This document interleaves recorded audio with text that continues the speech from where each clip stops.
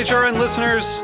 As we celebrate our 15th year, we are deepening our commitment to giving voice to the next generation of food systems storytellers, and we need your help. Our internship and fellowship programs help activate new possibilities for underrepresented and underestimated young people through experiential journalism, audio engineering, and production training. Through these unique programs, HRN helps food equity stewards build essential workforce readiness skills that expand their potential and foster economic mobility. Please consider supporting these critical programs. And with a minimum donation, you can be entered to win a dinner for two at an amazing restaurant in one of 8 cities and tickets to a concert at a great venue in one of those cities. We have incredible partners across the country who have donated, as they also share our passion for helping to educate the next generation of food systems storytellers. Check out heritageradionetwork.org/15 to donate and enter to win today.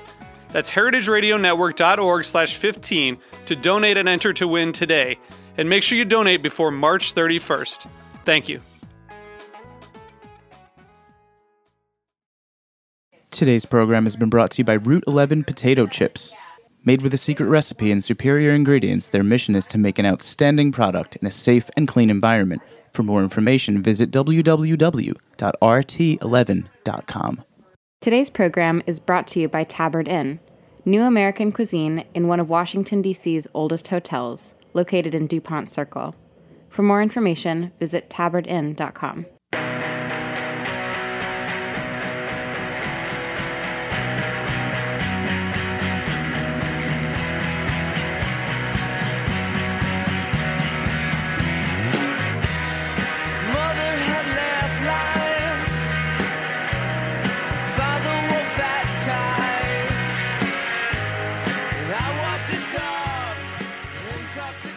Good evening, and welcome to Eating Matters, where we talk about food policy and how it impacts all of us. I'm your host, Jenna Liut, and we're broadcasting from Roberta's on Heritage Radio Network. Milk is one of those mundane food staples that's sold in vast quantities in grocery stores, bodegas, pharmacies, cafeterias, gas stations, and pretty much anywhere else food is sold. And yet, despite its extreme popularity, not just in the West, I might add, author Mark Kurlansky refers to it as the most argued over food in history. In his new book, Milk, a 10,000-year food fracas, Kurlansky demonstrates how dairy has framed cultural, genetic, medicinal, and economic debates that have been raging for centuries, from the merits of breastfeeding to food safety regulations to the environmental impact of the industrialized dairy farms. And I'm thrilled to have Mark on the show today to unpack the human relationship to dairy. Nope, not that. I'm thrilled to have Mark on the show today to unpack the human relationship to dairy since we first started domesticating animals. Mark, welcome to the show. Thanks. Okay, so I want to start and ask you the most obvious question that I have no doubt you've been asked 10,000 times, but I can't help myself. Why milk? First of all, how many times have you been asked that?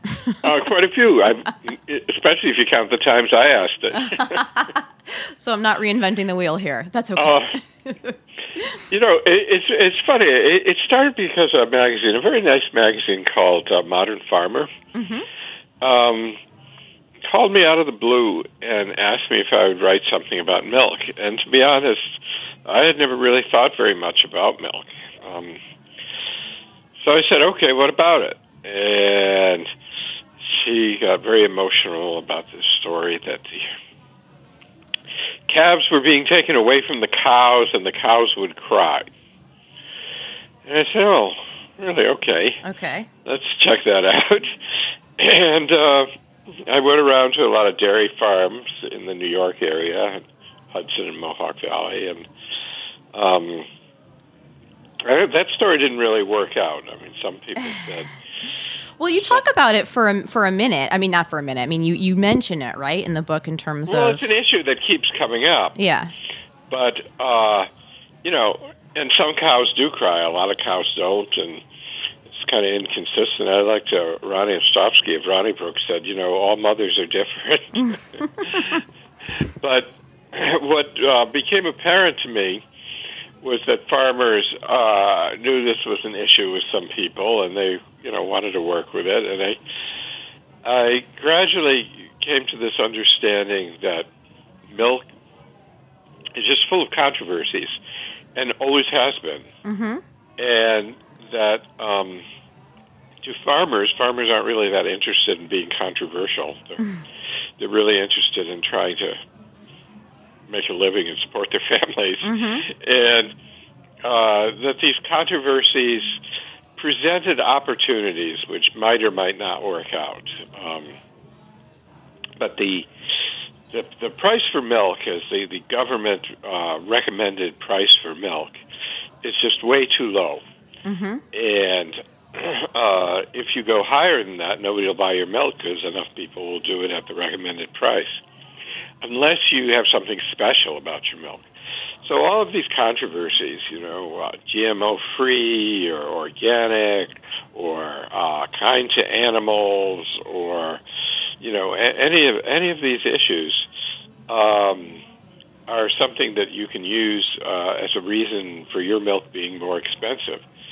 But there's always this catch that it makes producing the milk more expensive, which is why these things aren't commonly done.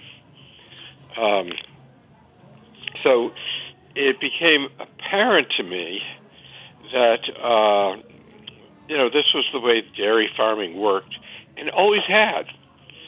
Always, going back 10,000 years, there were always issues that people had with milk and farmers trying to deal with them.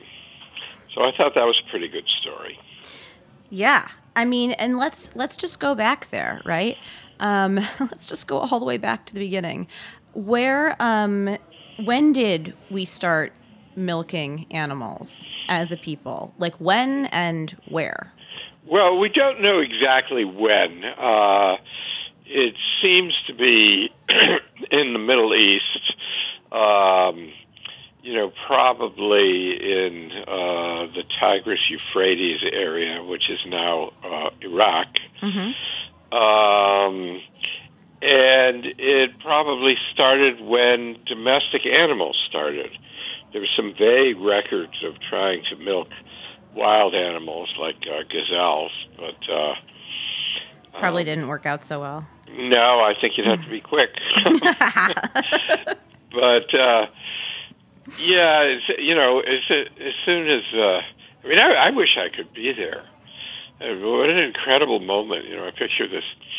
There's the mother. Either the mother is dead, or the mother can't produce any more milk, or for some reason, you have this baby who needs milk and can't get mother's milk. And what do we do? And then somebody says, "Hey, what about that goat over there?" Yeah. I mean, that's kind of an extraordinary moment. Right.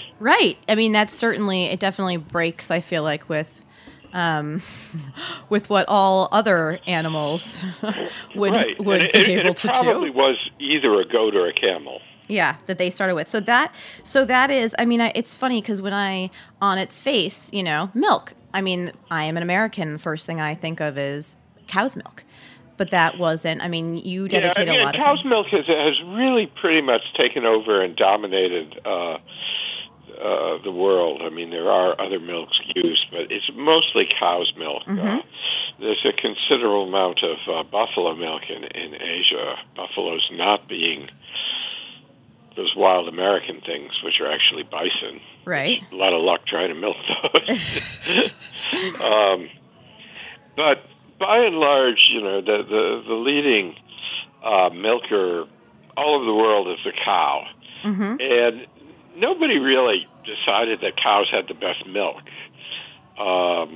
It's just that they are the most practical.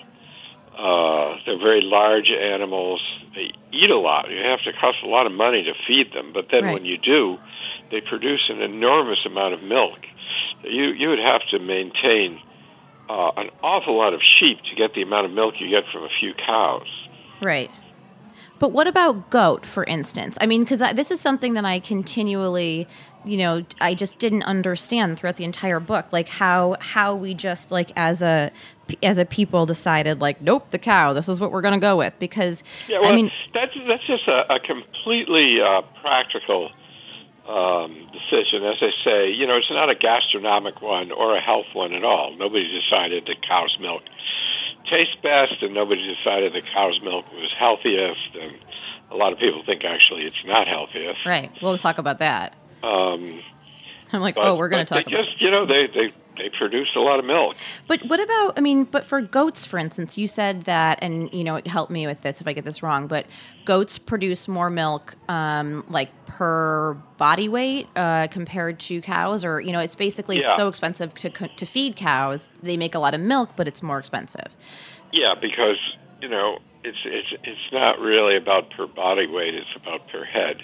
Per head, okay. How many animals do you have to raise and maintain? Yeah.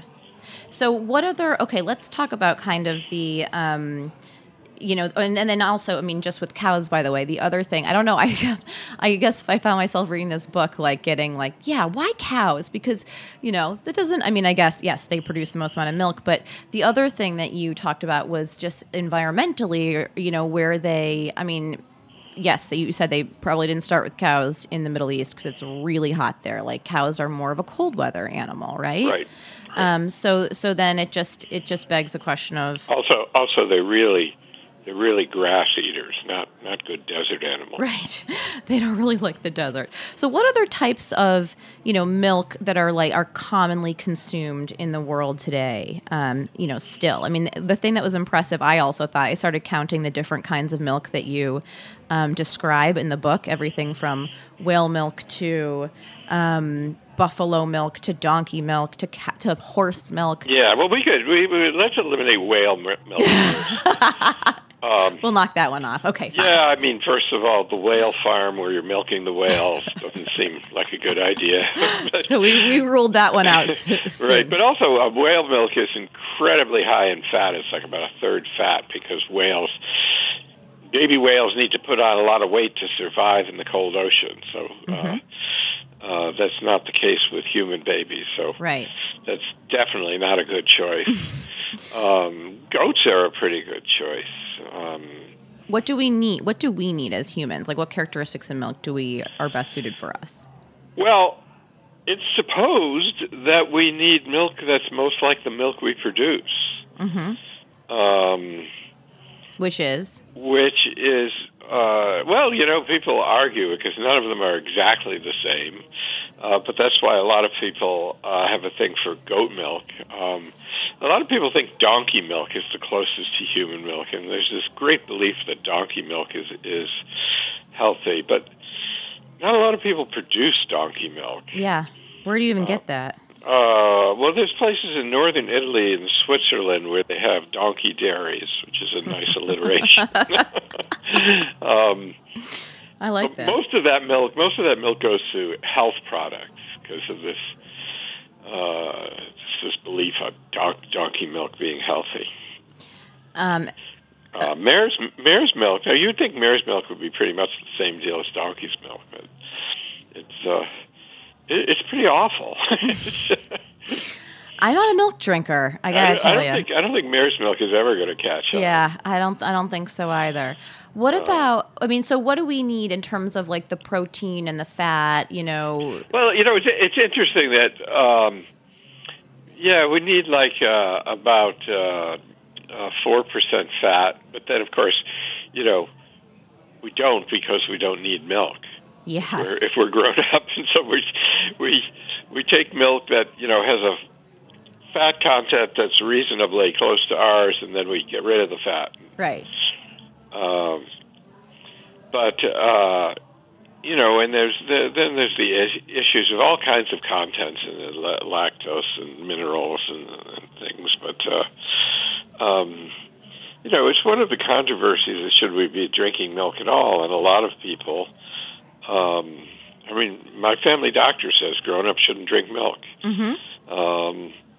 A lot of people believe that.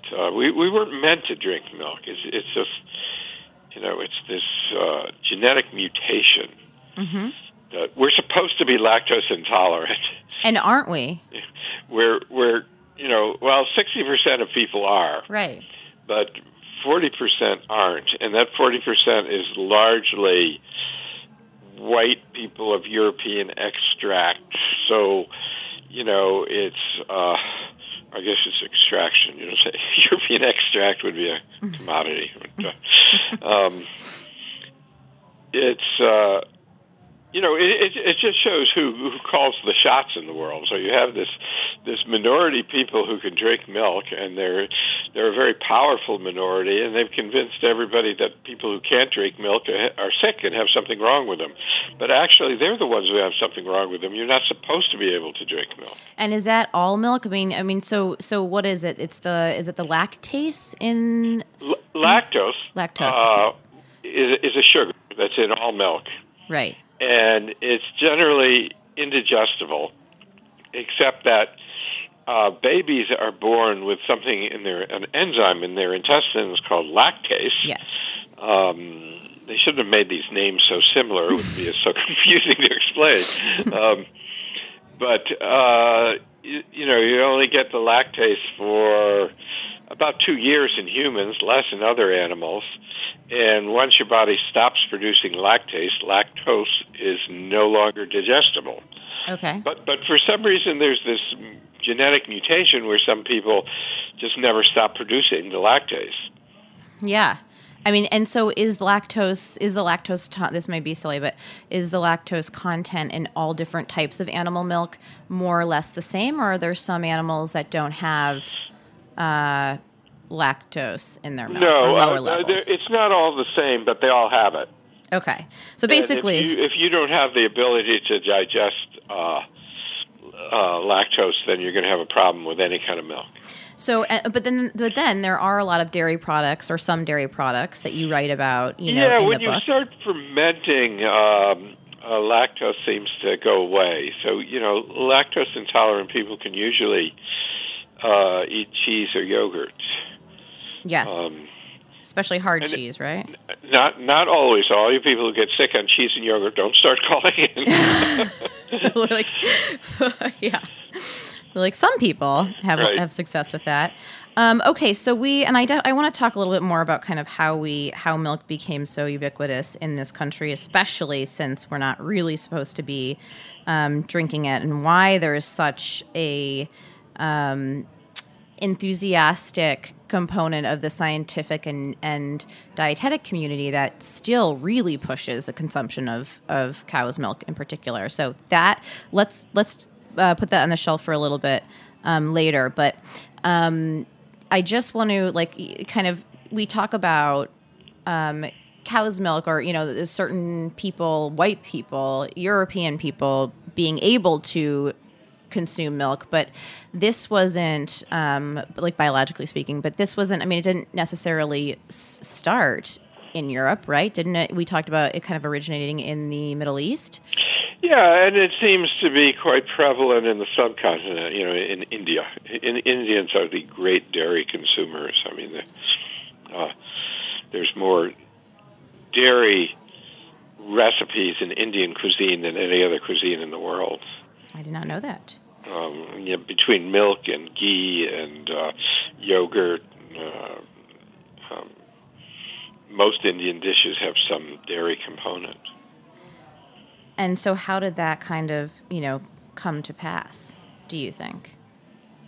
Well, India becomes a very complicated thing because the Hindu part of India, anyway, because of all this belief in the sacredness of cows, which, of course, makes cow's milk kind of a special thing. But it becomes very heated and political about how to run these dairy farms. Right now, it's a tremendously difficult issue because there are Hindu nationalists running the government of India and the state governments in a lot of the states.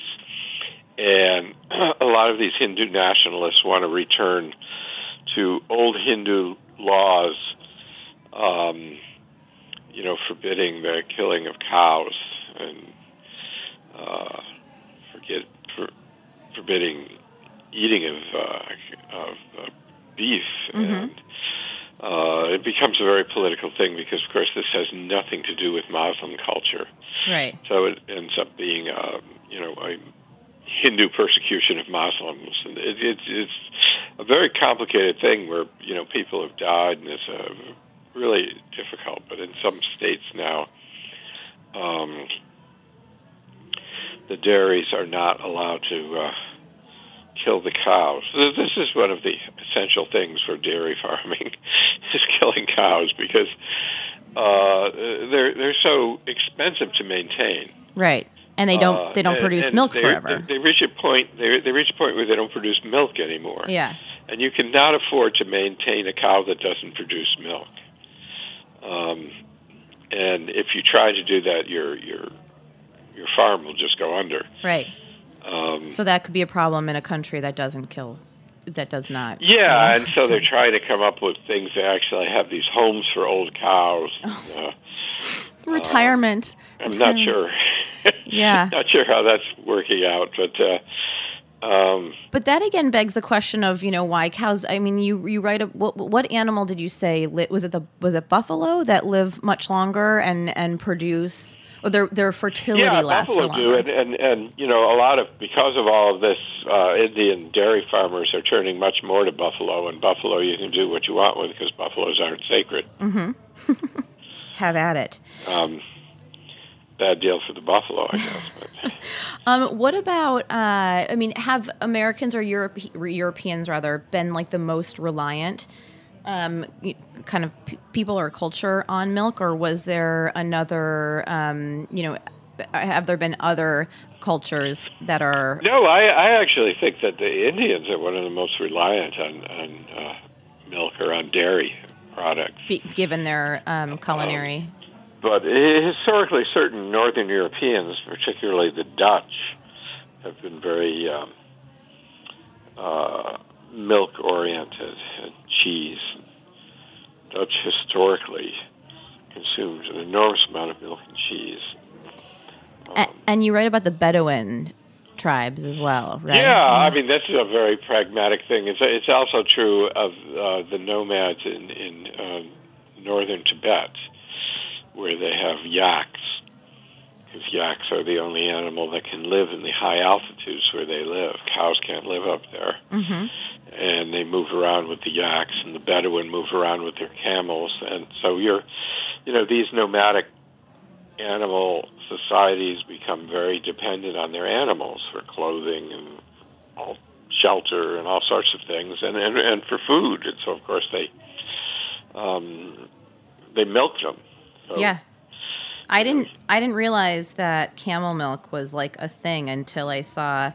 I think I saw a segment on Vice News, of course, about the growing camel milk trade in Australia. Oh, well, that's a different thing. I mean, what's happened in Australia? What is happening in Australia? This works out, but there was a time when a lot of camels aren't indigenous to Australia, but there was a time when a lot of camels were brought in on the idea that they would be great transportation in the outback. Okay. And then, trains and trucks and things like that came along, and nobody really wanted the camel, so they were just kind of left out there, and they became feral. And so the interior of Australia, which is huge, is just full of all these wild camels. And now they're thinking, well, maybe we can milk them. But I visited a camel dairy in Dubai. Uh-huh. And it was very interesting. Dubai is economically a sort of a peculiar country because it's 90% foreigners. There's only 10% Emiratis, the local people, and the rest are largely British and other Europeans. But this small minority, which are the local people, they all seem to be sheiks. Mm-hmm.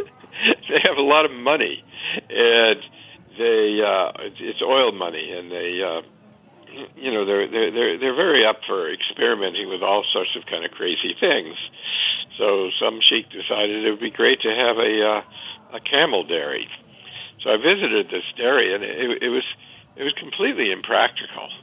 And in fact, the dairy makes no money at all. The camels aren't particularly productive, and they seem to be a little bit smarter than other dairying animals, because with a camel, if you take away their young, they'll stop lactating. They're just like, nope. Right. So you have to let the young suckle the milk, which eats up a lot of your profits right there, which is why dairy farmers generally don't do that. Mm-hmm. It's just added to the fact that to begin with they're not tremendous milk producers. It's not a very productive milking animal, but the milk's pretty good. Yeah, The milk's a little like sheep's milk. Huh. It has that kind of, for lack of a better word, animal-y flavor that sheep's milk has. And gamey? Is it gamey? Yeah, kind of, this dairy in Dubai just makes the most delicious ice cream. They make it in these great flavors like saffron or cardamom. I would not think of, I don't think of ice cream. I'm not like Dubai, obviously. Ice cream. Oh, it's the best thing there. Really? Yeah. You write a lot about, you have recipes throughout your entire book, which is amazing, and a lot of historical recipes. Is there any, if you can, I'm sure this is a commonly asked question also, but top recipe that you kind of came across and have made yourself and really love? Yeah, well, let me start by saying a little about what the deal is with me and recipes, because a lot of my books have recipes. Mm-hmm. And I don't really pick recipes because they'll be good recipes, that they'll make great food for you to have at home. I pick recipes that are historically interesting. Mm-hmm. So, for instance, in my cod book has a few good recipes, but it has a lot of really awful recipes. When the book came out in Iceland, the Icelanders cooked a bunch of these terrible recipes. Oh, no. But with the milk book, there's just so many dairy recipes that it was fairly easy to find recipes that were both historically valuable and good. Most of these recipes are just great. There's a few obvious ones that you want to avoid, like Richard Nixon's cottage cheese and ketchup recipe. But was that the most egregious? Do you think that of everything, was that the most egregious recipe for you? I think so. Yeah. Nixon. All right. Nixon. This was all part of his campaign in '68 was trying to make him seem more human. So they tried to get him to talk about food, and then he ended up talking about dieting, and then he ended up talking about cottage cheese and how he hates cottage cheese, and how his trick is to mix it with ketchup to make it more palatable. And and there we're back to not liking him again. Yeah, there you go. Oh my God. Okay. Well, what about the one that you enjoyed the most? Well, there's a few recipes. There's Louis Diat's original recipe for vichyssoise. This is a kind of a Proustian thing for me. When I was a kid, I just loved vichyssoise. Mm-hmm. And invented by Louis Diat, this Frenchman who had a restaurant in New York City. Not a French dish at all. And I remember it always came in a metal bowl sitting on shaved ice, and these little dashes of chives floating in the white soup, and I just love it. And I also did my favorite ice cream dish, which is ice cream with candied chestnuts. But there's a lot of other things. Pellegrino Artusi's recipe for latte gelata is great, and a lot of the Indian recipes are really good. And they use cow's milk in those recipes predominantly, or are they buffalo milk? Yeah, they usually do. They don't always specify, but they usually do. All right. But there's some old recipes. You can have fun with some ancient recipes, because ancient recipes don't explain themselves particularly well, and so we don't know exactly what they were. There was Cato's cheesecake was a famous example. He gave us a very long, detailed recipe for cheesecake, but you can't really tell what it's supposed to end up as. So there aren't any pictures. No. So let it be whatever you want it to be. That's the fun of cooking. Yeah. You're like, you tell me. How did that turn out? Okay, so shifting back, I want to shift our focus to the States and talk about kind of our national obsession with milk and consumption rates over time. When are cows, native to the Americas, or is this something? No, not at all. Not at all. They seem so much a part of the American pastoral. They were brought over by Europeans, and in fact, most Native Americans from Patagonia to the North Slope of Alaska are lactose intolerant. Huh. And before Europeans came to the Americas, there was just almost no milking of animals whatsoever. Really? Yeah. So, all right, we changed that. Right.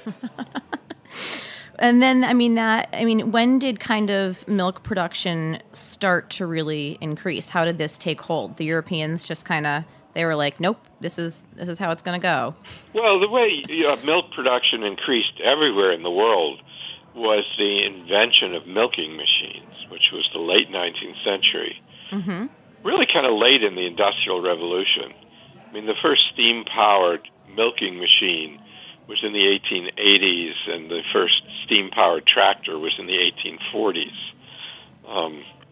So it took a long time, but,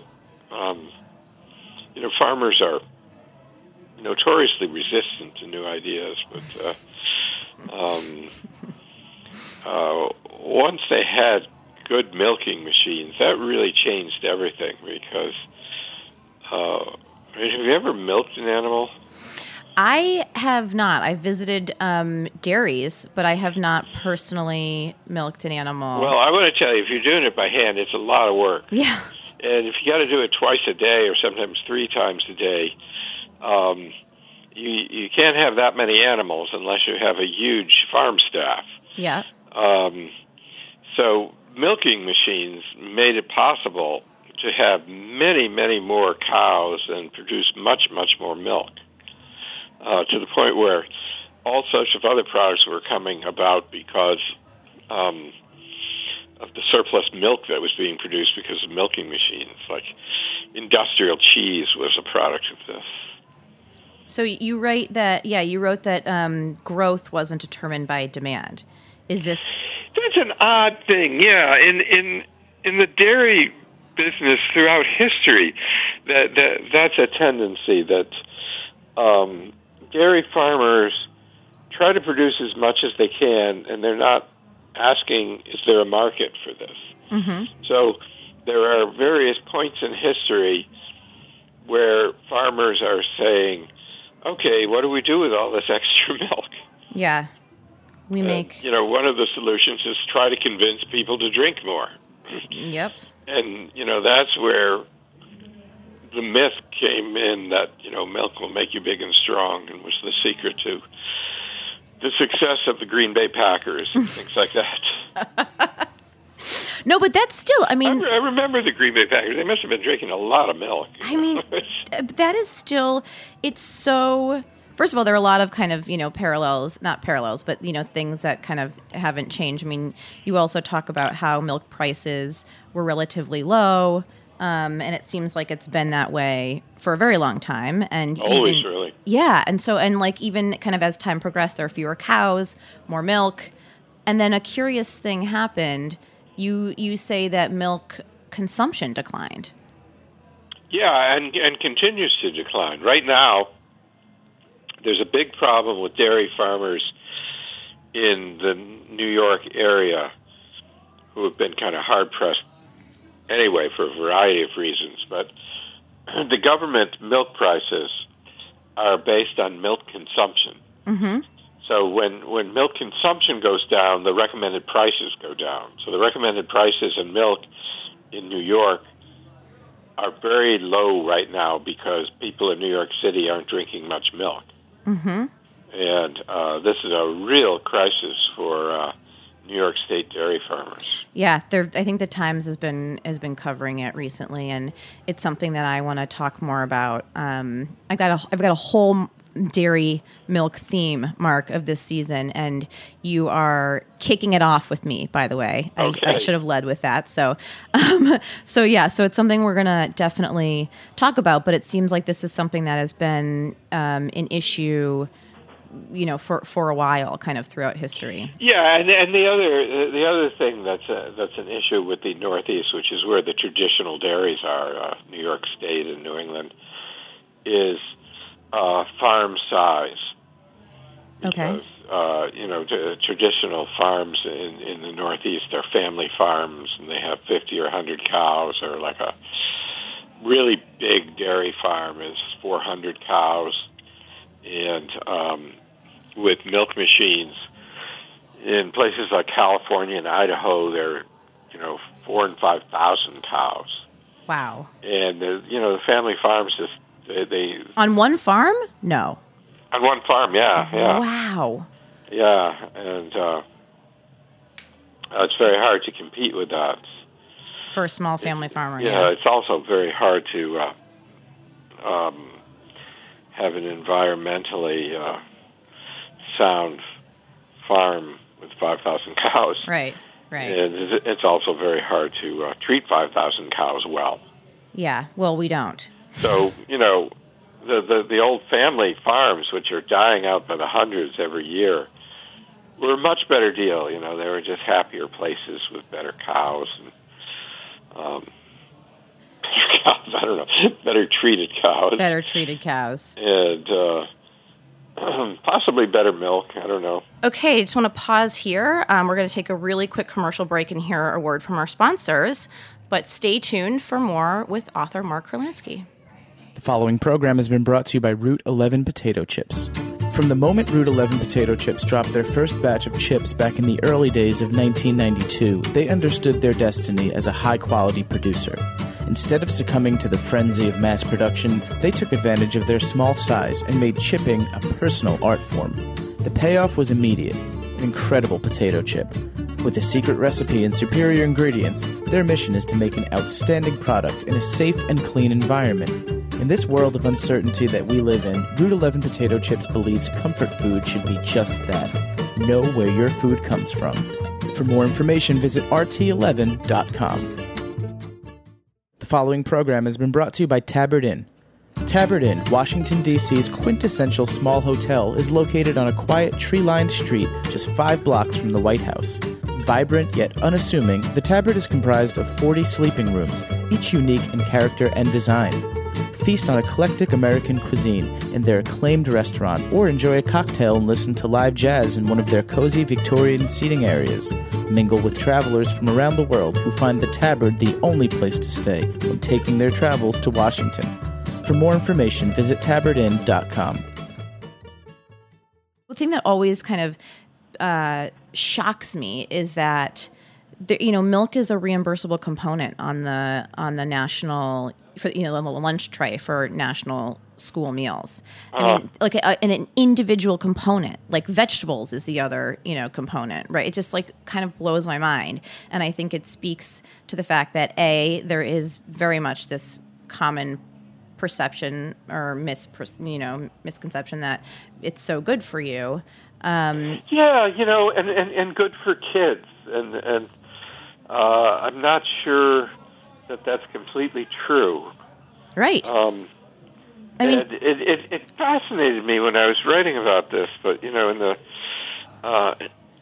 ancient times, people didn't drink that much milk because it was dangerous, because it would go bad. And they didn't really understand what that was all about, but they knew that you'd get sick from it, so they didn't drink it much. Yeah. And they used wet nursing a lot and breastfeeding a lot. And then in the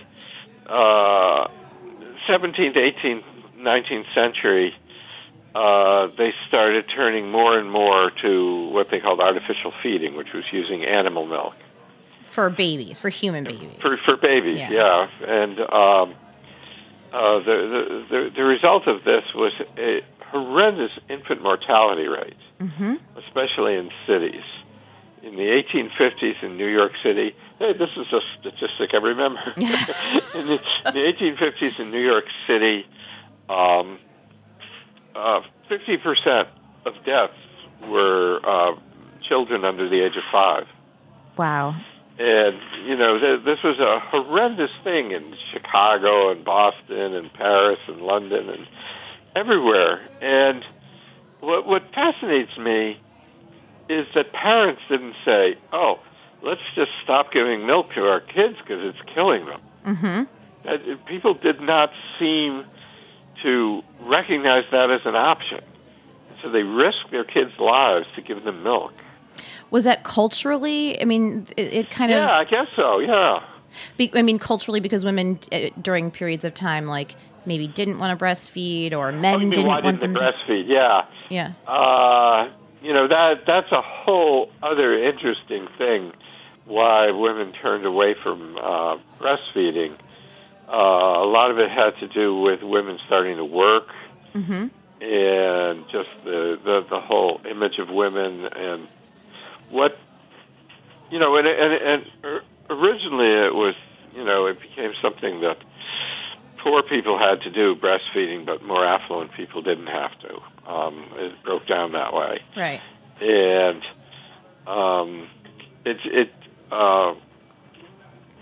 I just find it tremendously interesting as I read all of this stuff about breastfeeding and all these, Voltaire and all these people weighing in on it, and how women had to breastfeed and all this, and it just reminded me so much of the abortion debate. It was all about men telling women what they had to do with their bodies. Yep. I really appreciated that, that parallel and that point that you made, because it's clearly been happening for a very long time. Yeah.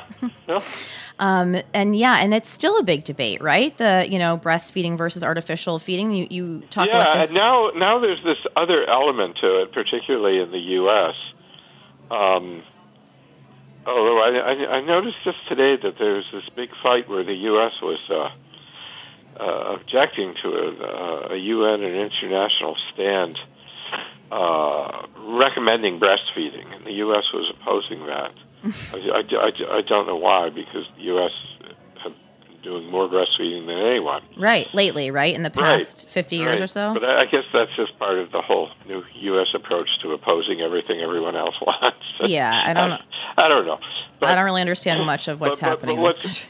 What has been happening is that breast pumps have gotten a lot better. Okay. And Obamacare covered breast pumps. Uh-huh. And so a lot of women turn to that. But it's a completely different kind of thing, because one of the main arguments for breastfeeding was that it was a bonding of the baby and the mother. Right. There's no bonding in this. There's a bonding of the mother and the breast pump. And the milk is put in the bottle in the refrigerator, and the caretaker, the babysitter, whoever, gives the baby the milk. Well, it's thought to be much healthier for the child, right? Is that something that you have found in your research to be true? That it is true? healthier, or that people believe it's healthier?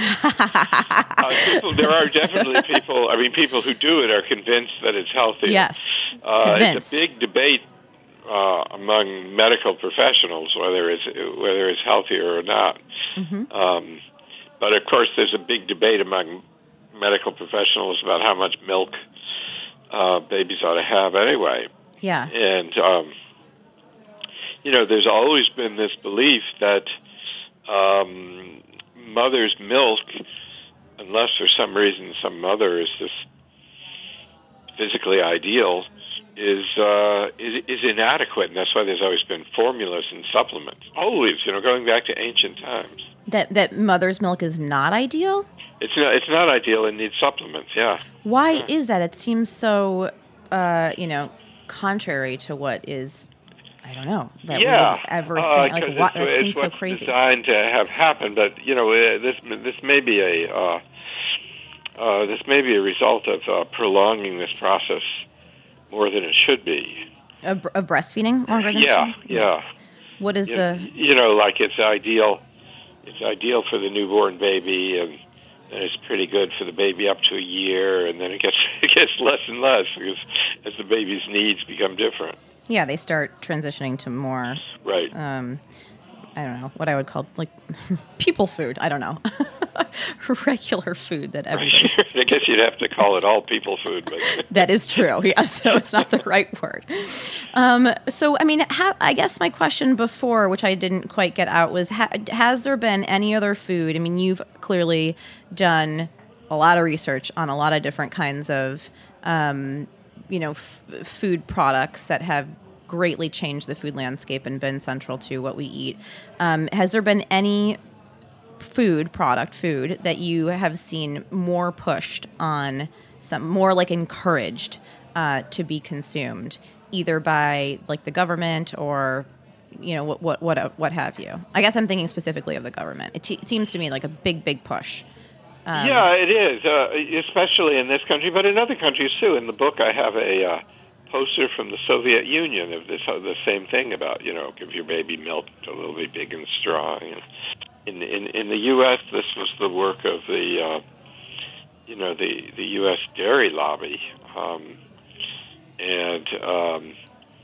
really convincing people that milk makes you big and strong and milk makes you healthy. And I mean, I was told this when I was a kid. Me too.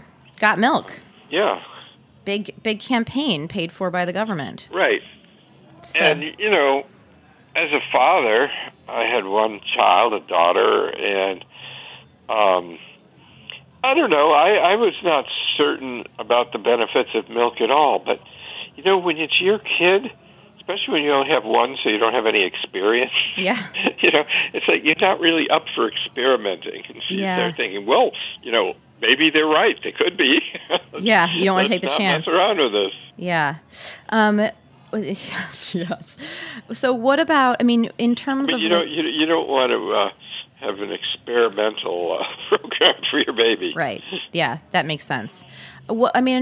Speaking of kind of government intervention with milk, historically speaking, you write that it was the first lab-tested food. Was it the first regulated food product?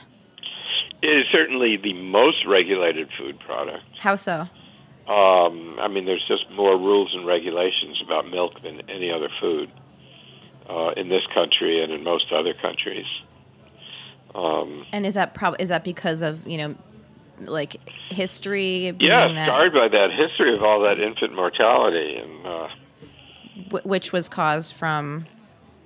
It was caused from milk that had gone bad. Because of poor sanitation or lack of refrigeration or all kinds of things.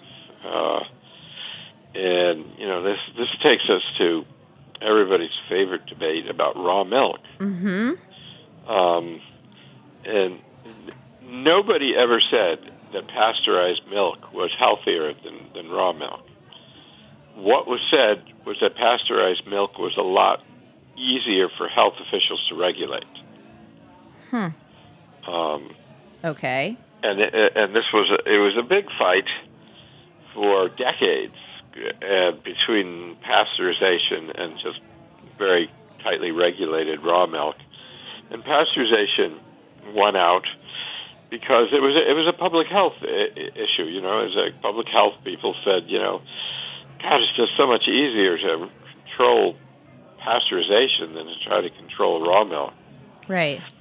So raw milk is a state-by-state thing in the U.S. In some countries, it's not allowed at all. In some countries, it's allowed more commonly. But in the U.S., it's state-by-state. Meaning its ability to be sold? Yes. Yeah. So you can sell it in some states. I know you can sell it in Idaho, which is a big milk-producing state. In New York, you can only sell it on the farm. Right. This was an interesting idea, This was solving the problem of the public health officials. They no longer have to regulate the transportation of it or what happens to it in the store or any of that. As long as they can monitor that it's well taken care of on the farm, it's fine. But then you have to go to the farm to get it. Which people used to do, right? Yeah, well, they still do. Some, there's I visited, it was like a little bed and breakfast with a couple of cows. that served raw milk, and a lot of raw milk advocates used to stay there. And I love this the story about people used to bring the cows door to door. Yeah, in a lot of places in cities, including in Havana, which is probably a really good idea. Because it was so hot. Well, in that climate, milk is going to go bad so quickly, right. So you just milk it at the door. Yeah. But they also did that in London and in a lot of places. Was that like the early version of a milkman? Yes. Like, why was that a thing? I don't know. Did you talk about this or, in the book? Like I've always been fascinated by the idea of a milkman. Yeah, well, there was an obsession with the milkmaid. Yeah. It was always women. And somehow in the industrialization process, it went over to men. What happened was, it was like cheese, for example. Cheese was always made by women, and it was widely believed that only women knew how to make cheese. And then after this tremendous surplus from milking machines, and they started making industrial cheese, this was a huge problem because, only women could make cheese, but only men could work in factories. So they didn't know what to do. So if life was the way we would like life to be, it would have been that women were now allowed to work in factories. But no, it was that men learned how to make cheese. And men gradually sort of took over that dairy thing. So that's why we have milkmen. Yeah, oh. Instead of milkmaids. But delivered specifically to your doorstep. Yeah, I grew up with that, and I... Why that one product, though? Well, it came, fresh from your dairy, and this guy, white outfit would come, and he had this metal rack with, I don't remember, it was 4 or 6 bottles, glass bottles, and it was unhomogenized milk, what they now call cream line, but what they used to just call milk. And, you take a bottle, and it would arrive cool, and it would come in the morning, and we'd shake it up, and my brothers and sister and I would all have a glass of it in the morning for breakfast, and it was great. And then now it's all homogenized? Yeah, well then one day, it started coming without cream on the top, and it wasn't any good anymore. And it was like, Mom, what's wrong with the milk? Why did this happen? Why did homogenization become all the rage? It still is. It wasn't for the consumer. It was for industry, because for various industrial processes, it worked much better. How so? Because it was all mixed together, and you didn't have to deal with it. Like the cream globules were very tiny. Things didn't get clogged up, and milk and cream wasn't getting separated, and it just all went much more smoothly. So one of this is going to seem like a silly thing to say to a nonfiction writer, but what struck me reading this book was like the sheer amount of research that you had to have done. I feel like a lot, like the topics you covered were not necessarily common knowledge in any way, shape, or form. Did it take you how long did it take you to write this book? Maybe 3 years. Is that on average, given your other books of individual topics? Yeah, well, I do a lot of different kinds of books, and I've actually done, what is this? I think this is my 31st book. Wow. That's amazing. Congratulations, by the way. Yeah, it spooks me when I think about it. You're a very prolific writer. And so, some of them take longer than others, but, this was one of the books I had that is just, it was huge. I'm working on a book right now, trying to finish up a book that's about salmon that I've been working on for even longer than the milk book. I want to get first dibs on an interview about that one. Okay. I'm it's on air, it's recorded. You heard it here first. Okay. Yeah, well, when you talk about salmon, you're talking about everything that's wrong with the world is like, yeah, because it's both a fresh and saltwater animal. It's like every everything bad we can do to the earth ends up hurting the salmon. Well, that might have to be a 2-part series for us. I envision it now, Mark. Okay, so we have to wrap up, unfortunately, pretty soon. But which is unfortunate because I would love to go over every single detail of this book with you. But our listeners are just going to have to go out and buy it, obviously. But okay, so favorite fact, little, like something that you researched that you kind of made you go like, huh, I know one of mine, but you tell me yours first. Well, this is sort of a personal thing. I mean, it's just a question that always bugged me, and that is, since Pasteur was a Frenchman and pasteurization was a French idea, why is it the French aren't the leading advocates of pasteurization? Since they generally really like French ideas. Yeah. And it turns out, true to stereotype, Pasteur wasn't working on milk. He was working on wine and beer. And just in the process of understanding these fermentation, how fermentation worked, he started understanding about germs and contamination and how you deal with it. And other people applied it to milk. That's amazing.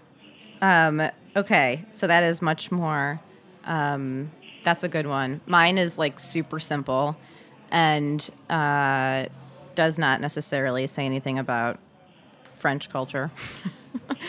Well, you should whenever you can. Yeah, true.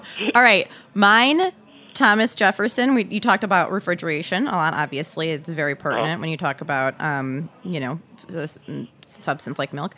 Thomas Jefferson bought one of was it like the first kind of the first refrigeration concept, or this box that it was lined with rabbit fur. It was to bring butter to the market in Washington, and everybody kind of thought of the guy as a crackpot, but Jefferson thought he was onto something. Yeah, Jefferson's like, no, this makes sense. Jefferson's great talent, actually, is that he really saw the potential in other people's research and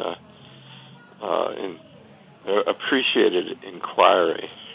And bought one of the first refrigerators. Right. That also, and I have to say, almond milk. I guess this is, I just didn't really think that this has been something that's been produced for centuries. Yeah, everybody thinks of almond milk as something new, but almond milk, if you look at recipe books in the Middle Ages, there was tons of almond milk because they believed that milk was white blood, and you weren't allowed to consume blood on holy days, which is about half the days of the year. Mm-hmm. So if you wanted to make a dish that involved dairy on a holy day, you used almond milk.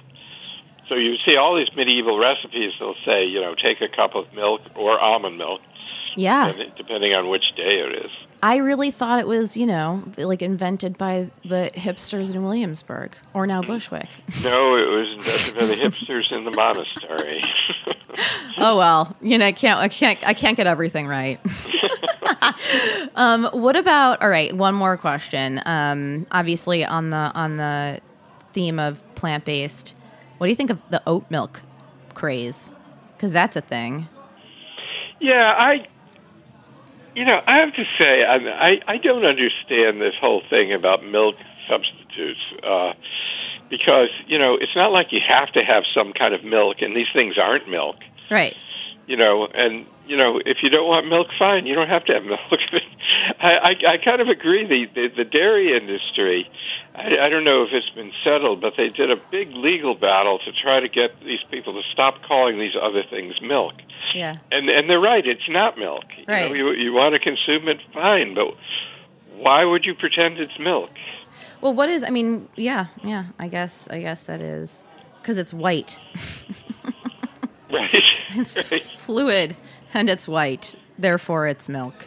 Yeah, you get into so many problems with the whole substitute things, Yeah, no, they're. I remember my parents, who lived to ripe old ages, always said that you were much healthier consuming sugar than sugar substitutes. I believe that. Yeah.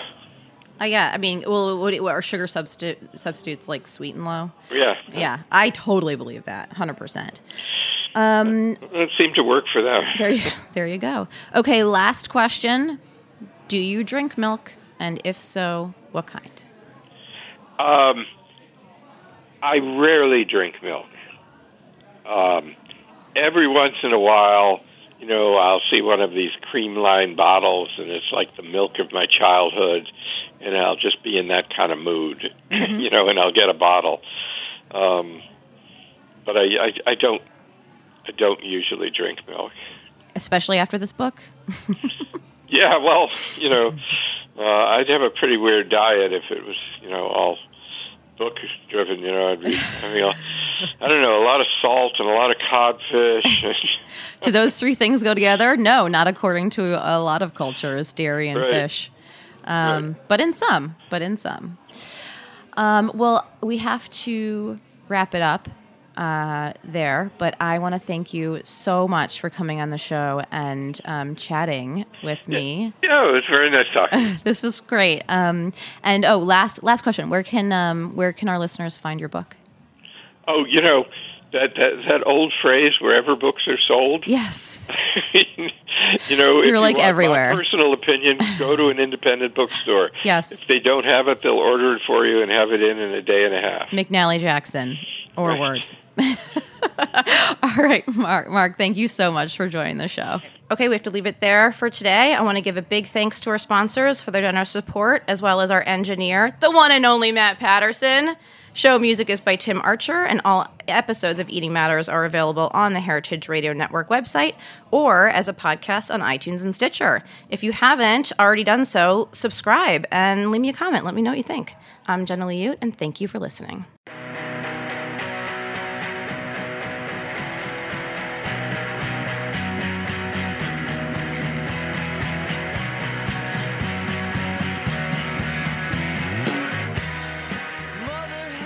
Thanks for listening to Heritage Radio Network, food radio supported by you. For our freshest content and to hear about exclusive events, subscribe to our newsletter. Enter your email at the bottom of our website, heritageradionetwork.org. Connect with us on Facebook, Instagram, and Twitter at heritage_radio. Heritage Radio Network is a nonprofit organization driving conversations to make the world a better, fairer, more delicious place. And we couldn't do it without support from listeners like you. Want to be a part of the food world's most innovative community? Rate the shows you like, tell your friends, and please join our community by becoming a member. Just click on the beating heart at the top right of our homepage. Thanks for listening.